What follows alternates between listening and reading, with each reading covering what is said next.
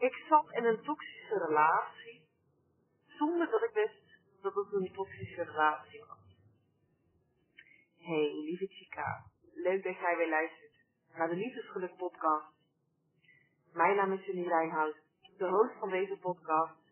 En ik wil jou als eerst bedanken dat jij er bent, dat je wilt luisteren naar het verhaal wat ik in deze episode ga vertellen. Ik hoop dat ik jou een bepaalde kracht kan geven, dat je je misschien wel herkent in het verhaal wat ik met je ga delen. Ik zit gewoon in de auto. Ik heb hier niks over voorbereid. Ik weet ook gewoon niet hoe het komt dat dit onderwerp ineens zo sterk naar boven kwam. Maar ik had zoiets, ik moet hier iets mee. Ja. Want de doelgroep die ik onder andere help als coach, zijn vrouwen die aan het daten zijn. Of die het juist heel erg eng vinden om te daten. En die nog niet inzien hoe prachtig ze zijn. En die nog niet weten dat er ook een man in hun leven gaat komen die dat ook ziet. Die ook ziet hoe prachtig deze vrouw is, hoe mooi zij is, hoe zorgzaam zij is. En niet alleen van buiten, maar ook van binnen. Die vrouw, dat is de vrouw die ik heel graag wil helpen. Maar daarna help ik ook vrouwen die in een relatie zitten waar ze zich gewoon niet fijn in voelen. Waar ze het gevoel hebben van, hé, ik wil zo graag helemaal mezelf kunnen zijn. Ik wil me heel graag veilig voelen bij mijn partner. Maar op een of andere reden heb ik het gevoel dat ik me nooit helemaal kan uiten bij hem. Maar ja, het is in elke relatie wel wat, dus het zal oké zijn. En voor die vrouwen wil ik er vandaag zijn. Of ja, niet alleen vandaag. Ik ben de laatste tijd echt door een rollercoaster aan learnings gegaan, aan emoties gegaan. Enorm veel persoonlijke groei doorgemaakt. En elke dag is anders. Ik zou elke dag wel een podcast op kunnen nemen. Gewoon omdat ik elke dag weer van alles voel en ervaar. Maar goed, kijk, ik vind gewoon mijn coaching, de dingen die ik deel, die gaan niet om mij. Die gaan om jou. Jouw inzicht te geven. Jou in laten zien dat jij het wel waard bent. Jou in laten zien hoe prachtig jij bent. Jou in laten zien dat er een man op jou wacht die jou net zo leuk, lief, grappig vindt als de mooiste prinses op aarde. Dat is wat ik mee wil geven. Dus ik wil het eigenlijk niet te veel over mezelf hebben. Maar toch komt dit verhaal in me op en toch denk ik dat ik dit met je mag delen. Ik ben er namelijk van overtuigd dat ik denk van, dit komt niet zomaar in mij oploppen. Dus bij deze ga ik een boekje open doen over, een liefde, een verleden liefde. En terwijl ik daar dan ook aan dacht van, hé, zal ik daar nu echt een podcast over opnemen? Ik kom van de tennis, heb ik daar nog zin in? Lalala. Nou ja, ik heb daar altijd zin in, kan ik je vertellen. Nou, bijna altijd, maar soms ook gewoon wel heel moe. Dan misschien niet, maar op het moment dat ik gewoon lekker in mijn energie zit, heb ik altijd wel zin om tegen jou te praten, om jou te inspireren, om jou een powervrouw te laten voelen, om met jou te connecten. Dus het kwam in me op en ik ga het gewoon delen. En best dat ik dat dus dacht, ik weet niet of het woord best trouwens helemaal Nederlands is. Maar terwijl dat ik dat dus dacht ik van ja, ik heb meerdere toxische relaties gehad. En bij toxisch denken we altijd, oh die zal wel een soort ex hebben of zo. Of in ieder geval dat is wat ik eigenlijk altijd een beetje dacht. Maar dat was eigenlijk helemaal niet zo. Bij al deze 3 mannen was dat eigenlijk helemaal niet zo. Ja, oké, die ene relatie was wel echt een beetje ziekig of zo. Dat klopte niet helemaal natuurlijk. Maar de andere relaties, daar heb ik gewoon heel veel uit mogen leren. En ik zie eigenlijk pas, ik denk de laatste 2-3 maanden in, waarom ik die mannen op mijn pad heb gekregen. En ook wat eigenlijk die relatie die ik toen had, wat dat over de relatie met mezelf zei. Want ik heb die relaties gewoon echt gehad, omdat ik gewoon heel graag wilde dat die man gelukkig werd. Die mannen dus. Die man gelukkig werd. Oké, we gaan erin duiken. En ik doe ze gewoon... Nee, dat ga ik niet doen trouwens. Ik wil zeggen, ik doe ze gewoon in de volgorde van hoe ze in mijn leven zijn gekomen. Maar als dan mensen luisteren die mij kennen, die gaan dan precies denken, oh dat is die man. En dat vind ik dan niet fair voor die mannen. Dus dat ga ik niet doen. Ik ga het niet in die volgorde doen. Sorry. Nee. Weet je, ik zie ook echt wel dat er mensen luisteren in mijn omgeving. Daar ben ik ook heel dankbaar voor. Maar het zou natuurlijk tegenover die mannen, die inmiddels ook gewoon een andere vriendin hebben, zou het gewoon echt niet eerlijk zijn als ik nu van alles ga loslaten, terwijl ze weten, oh, ze heeft eerst die man gedate en toen heeft ze een relatie met die man gehad. Dat is gewoon niet eerlijk. Dus dat gaan we niet doen. Ik doe ze lekker door elkaar. Oké, man 1. Ik noem hem even Nick. Nick is een mega knappe gast. Ja, best wel wat gespierd. Aantrekkelijk voor heel veel vrouwen. En we kregen eigenlijk een relatie omdat we goede kennissen waren. Maar omdat hij eigenlijk zo leuk in omgang is, werden wij eigenlijk hele goede vrienden. Nou ja, omdat we dus goede vrienden werden, we waren allebei vrijgezel. En ik was nooit van de one night stand. Dus daar deed ik niet aan. Maar hij wilde wel heel graag eens met mij afspreken. Dus je bent vrijgezel, je klikt hartstikke goed, why not? Oké, met hem afspreken. Nou, het klikte dus echt heel goed met Nick. Volgens mij zou ik het Nick noemen, hè? Dat voor mij wel. Het klikte dus echt heel goed met Nick. En voor we het wisten, hadden we het zo leuk dat we eigenlijk zoiets hadden van we zijn gewoon samen. En ik weet nog precies hoe het ging, want we lagen samen op zijn bed. En wat ik zeg, we konden echt lachen. Hij was echt mijn maatje. Gewoon echt mijn allerbeste vriend. En ik vroeg aan hem, hoe zit het nu eigenlijk tussen ons? Zijn wij nu samen? Ja, tuurlijk, zei hij. Wij zijn toch gewoon samen? Het hoort gewoon zo, wij kloppen gewoon. En ik dacht, I agree. Ik voel het ook, weet je wel, het klopt gewoon tussen ons.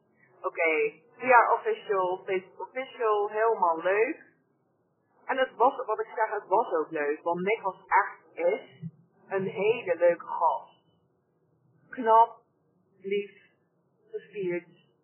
Hij liet mij ook echt een vrouwtje voelen, dus hij zorgde ook in bepaalde opzichten voor mij. Zo vond ik het altijd erg lastig om etentjes van hem aan te nemen, maar hij stond erop dat hij dan betaalde. Het was zelfs nog een keer zo erg dat ik op terras zat met mijn vriendinnen en met hem dan. En dat hij wegging omdat hij vroeg moest werken en dat hij zei, kijk, hier heb je geld, drink maar op mijn kosten. En ik dacht echt, nee, dat kan niet. Ja, zo'n man was hij dus. Echt heel erg lief. Maar er was altijd iets waarvan ik dacht, ik weet niet of het helemaal klopte. Ik had altijd het gevoel bij hem, als er iets gebeurt, sta ik er niet van te kijken, dat hij teruggaat naar een andere vrouw. Naar zijn ex. Ja, dat was mijn feeling.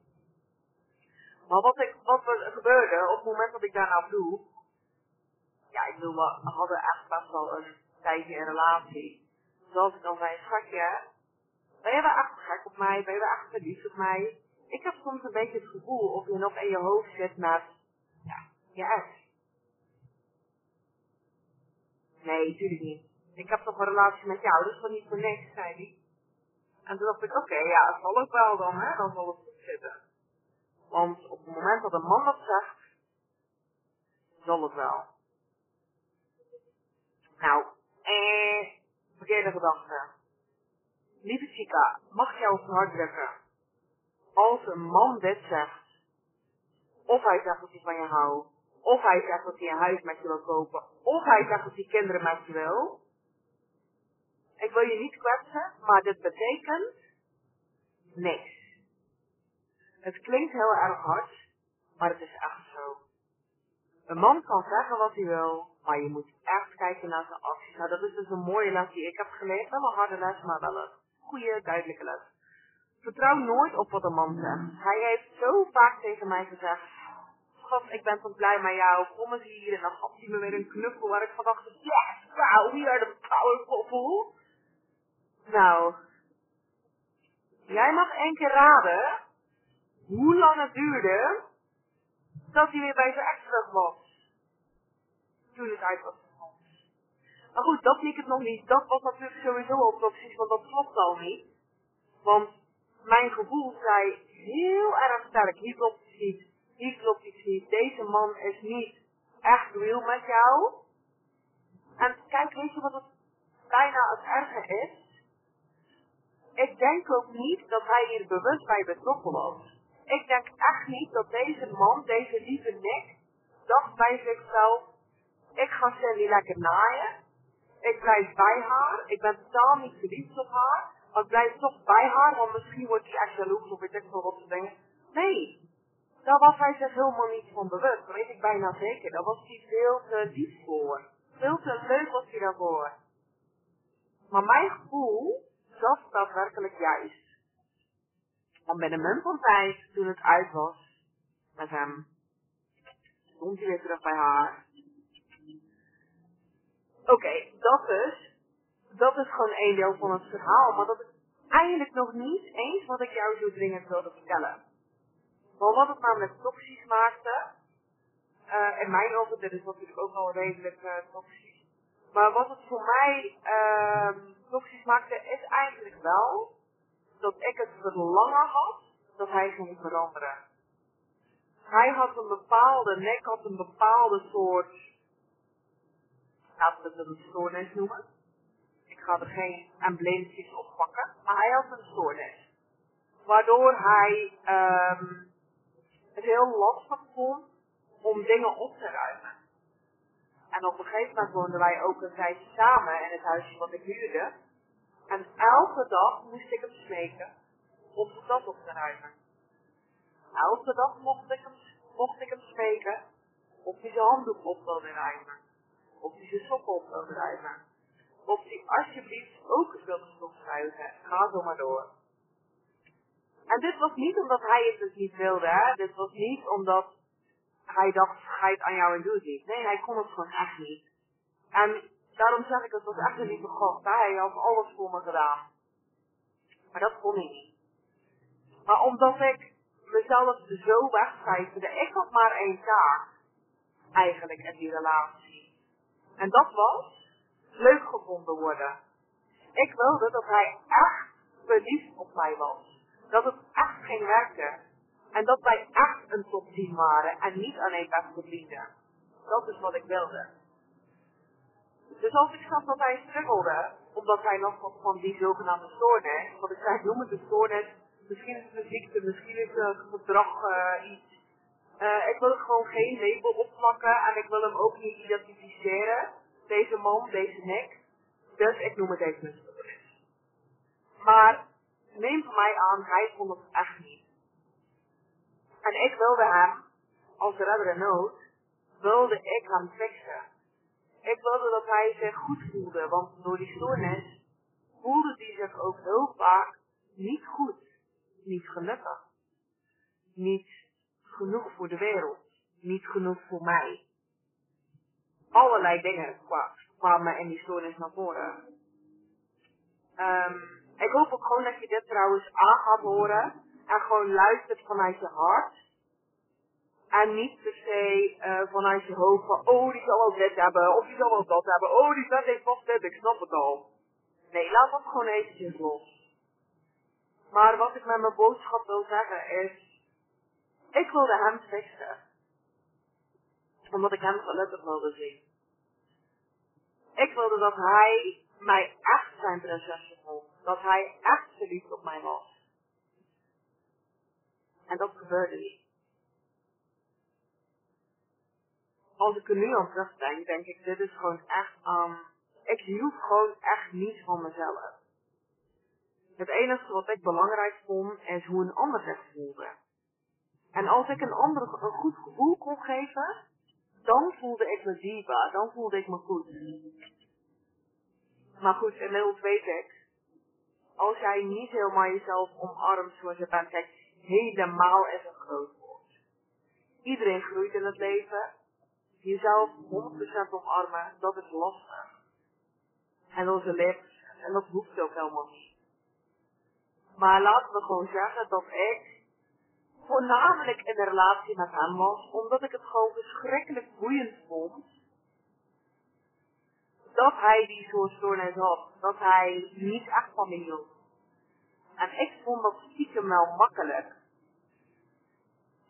Ik was er ook gewoon van overtuigd dat ik met hem nooit kinderen wilde.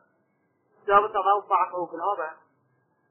Dus kan je nagaan hoe onbewust soms iets kan gaan. En wat ik als boodschap dus eigenlijk even hier als conclusie uit wil halen is, als jij in een relatie zit, waarbij je voelt, op wat voor reden ook, enerzijds, jullie zijn een team, jullie zijn de beste vrienden, jullie kunnen lachen, jullie kunnen alles. Maar je onderbuik zegt, het klopt niet, het klopt niet, het klopt niet. Luister alsjeblieft naar dat onderbuikgevoel. Nou oké, dat was punt 1, dat was verhaal 1, dat was niks. Nu gaan we naar Sander. Sander is ja, een beetje zo'nzelfde type man, denk ik wel. Ook op zich wel gespierd. Zag er altijd goed uit. Heel veel aandacht van vrouwen. Deze man stond een beetje bekend als een player. Maar op mij werd hij echt verliefd.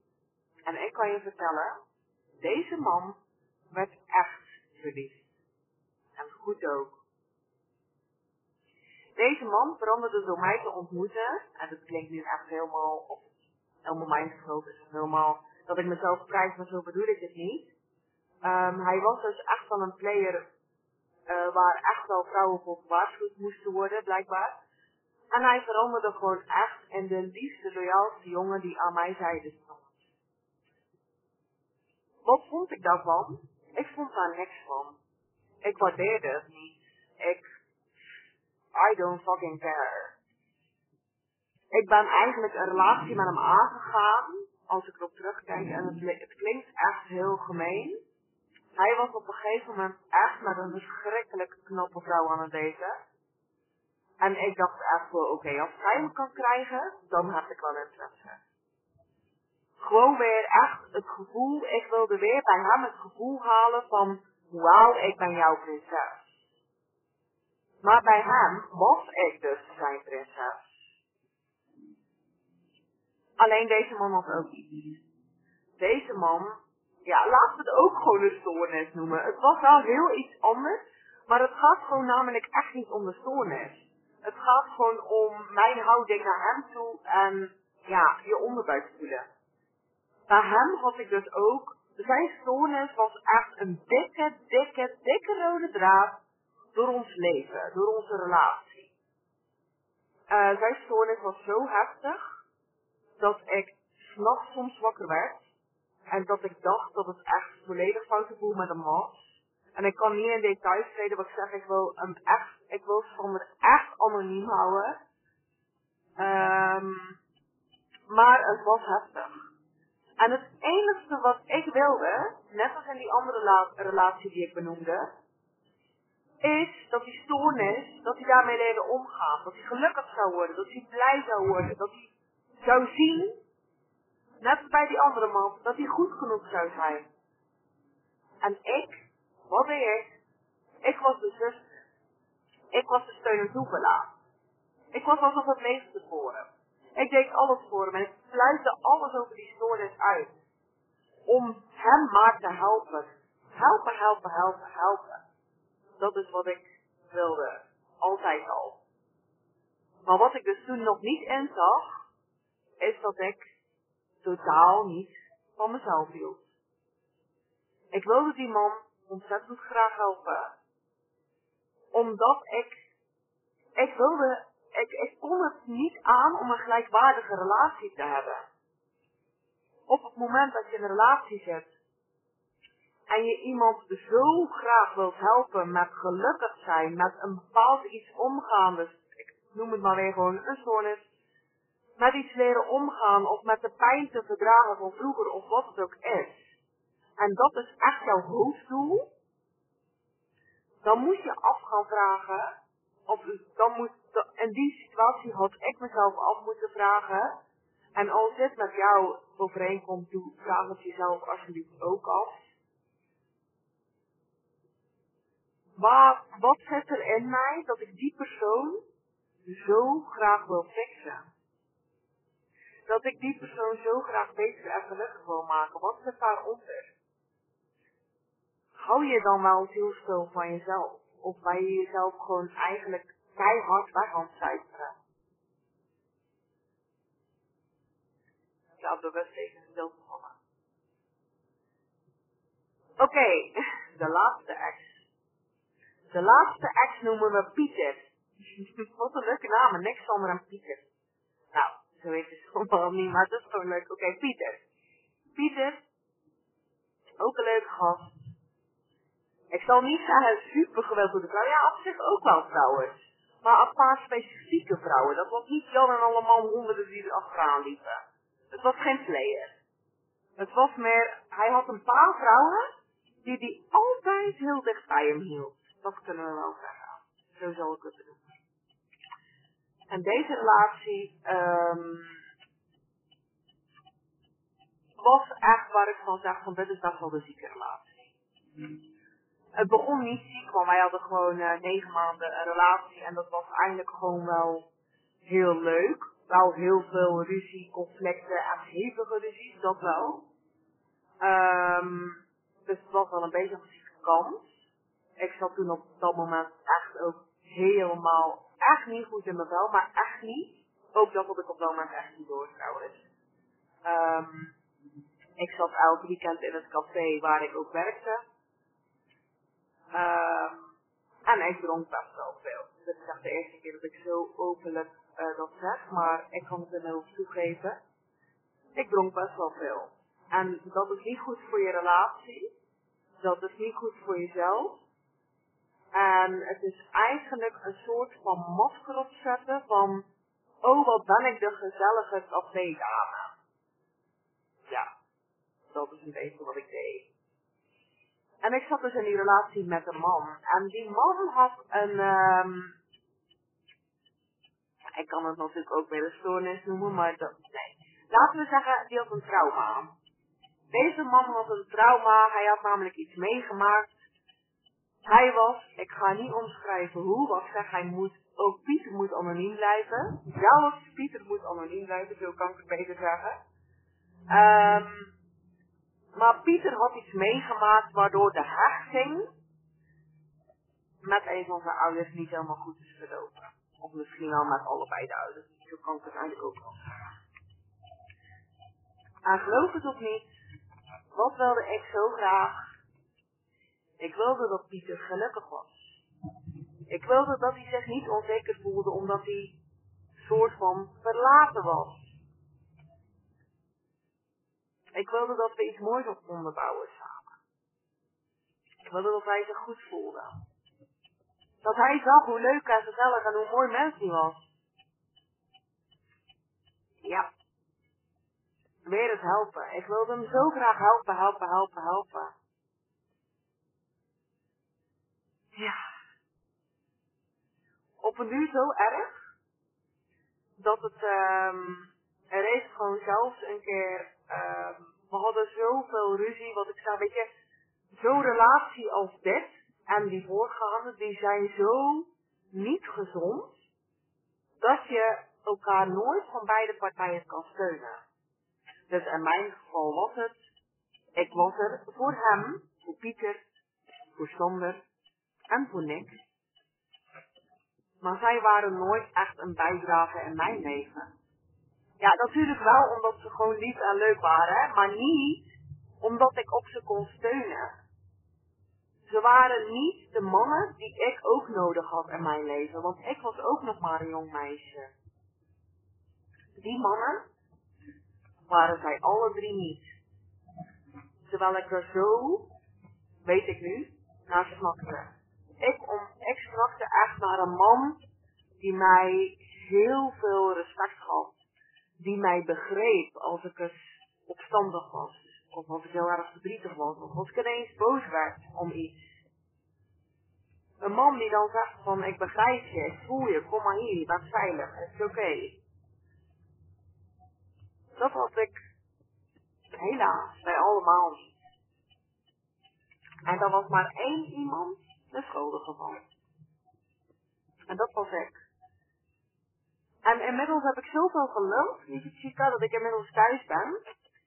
En ja, ik kan hier meerdere conclusies uittrekken.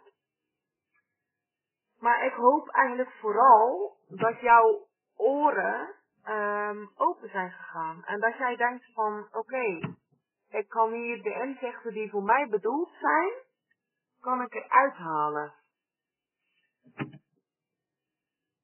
Mocht je er iets uit hebben gehaald, stuur me een berichtje.